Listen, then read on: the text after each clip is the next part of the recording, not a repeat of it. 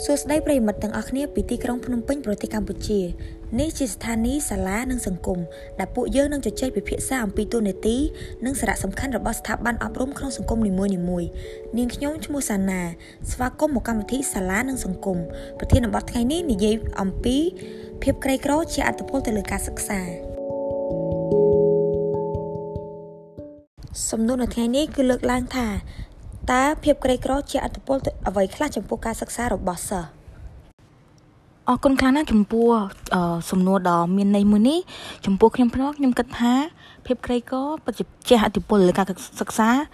ដោយផ្អែកលើ3កត្តាធំៗទី1ហ្នឹងគឺការគ្រប់គ្រងពីខាងក្រៅដូចដែលយើងបានដឹងហើយថាសិស្សានុសិស្សទទួលបានការគ្រប់គ្រងការសិក្សាហើយនឹងការគ្រប់គ្រងផ្នែកសង្គមតិចតួចណាស់នៅពេលដែលពួកគេចេញពីសាលាឬក៏ពួកគេអស់ម៉ោងសិក្សាពីសាលាបើយោងទៅតាមលោកការសិក្សាស្រាវជ្រាវរបស់លោក James Coleman បានបង្ហាញថាការចូលរួមយ៉ាងសកម្មរបស់ឪពុកម្ដាយនិងគ្រូគឺជួយពង្រឹងសមត្ថភាពរបស់សិស្សលោក James ក៏បានបន្ថែមទៀតថាឪពុកម្ដាយដែលមានចំណូលបង្គាប់គឺអាចផ្គប់ផ្គង់កូនរបស់ពួកគេជាមួយនឹងការសិក្សាល្អនិងមានស្តង់ដារខ្ពស់ហើយថែមទាំងជួយពួកគេនៅពេលដែលពួកគេធ្វើកិច្ចការសាលាទៀតម្យ៉ាងវិញទៀតក៏អាចឲ្យកូនរបស់ពួកគាត់ហ្នឹងគឺសិក្សាជាមួយគ្រូឯកជនល្អហើយដូចនេះហើយការសិក្សារបស់កូនសិស្សដែលរស់នៅក្នុងគ្រួសារដែលមានចំណូលបង្គាប់ហ្នឹងគឺមានភាពល្អជាងសិស្សដែលរស់នៅក្នុងគ្រួសារដែលមានជីវភាពមិនសូវធូរធារហើយរីឯកត្តាទី2ដែល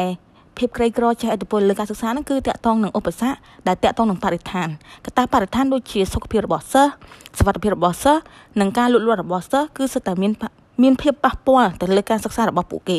សិស្សដែលរស់នៅតំបន់ក្រីក្រដែលអត្រាហិង្សាខ្ពស់ឧក្រិដ្ឋកម្មខ្ពស់ហើយពួកគេភាគច្រើនគឺមានសុខភាពមិនសូវល្អហើយដូចនេះហើយការសិក្សាក៏មិនសូវល្អដែរម្យ៉ាងវិញទៀតសម្រាប់សិស្សដែលមានភេទជាស្រីដែលពួកគេមានផ្ទះឆ្ងាយពីសាលាគឺពួកគេមិនបានទៅសាលាទេពីព្រោះវា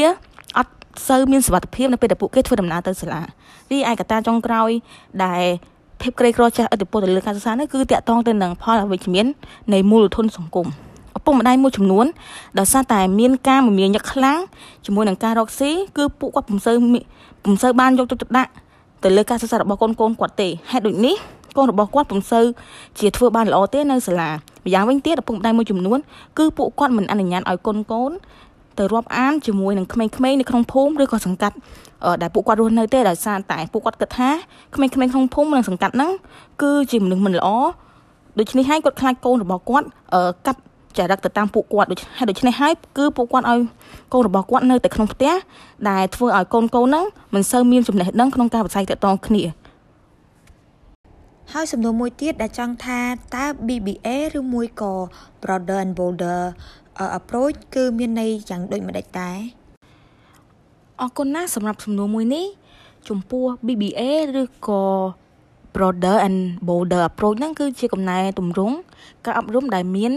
គោលដៅកាត់បន្ថយឧបសគ្គហើយនឹងឥទ្ធិពលរបស់ភាពក្រីក្រទៅលើការសិក្សារបស់សិស្សម្នាក់ហើយ BBA នឹងដែរមានគោលការណ៍3ធំទី1ហ្នឹងគឺពង្រីកឱកាសនៃការសិក្សាសម្រាប់សិស្សានុសិស្សតាមរយៈការសិក្សាដែលមានគុណភាពខ្ពស់តាំងពីថ្នាក់ក្រោមមកហើយនឹងពង្រីកម៉ោងសិក្សារបស់សិស្សគឺមានន័យថាឲ្យសិស្សរៀនយូរជាងរាល់ដងដូចជារាល់ដងគាត់រៀនពី3ម៉ោងឬក៏2ម៉ោងក្នុងមួយថ្ងៃគឺយើងពង្រីកវាទៅ4ឬក៏5ម៉ោងក្នុងមួយថ្ងៃឯចំណុចទី2គឺពង្រឹងទៅលើកម្មវិធីសិក្សាដោយផ្ដោតទៅលើអក្ខរកម្មនិងលើកស្ទួយការសិក្សាបែបបង្កើតគម្រោងនានារីឯចំណុច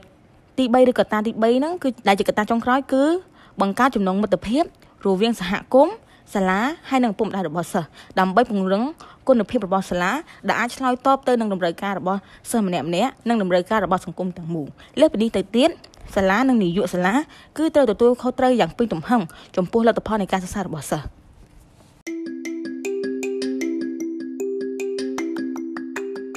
ចាអរគុណសុកអេងសម្រាប់ចម្លើយមីននេះខ្ញុំក៏អរគុណអ្នកទាំងអស់គ្នាក្នុងការស្ដាប់កម្មវិធីរបស់យើងថ្ងៃនេះហើយបើសិនជាអ្នកទាំងអស់គ្នាចូលចិត្តកម្មវិធីរបស់យើងកុំភ្លេចតាមដាននៅកម្មវិធីរបស់យើងនៅថ្ងៃស្អែកដែលប្រធានបទបន្ទាប់មកគឺជជែកវិញអំពីលោកគ្រូនិងការសិក្សារបស់សិស្ស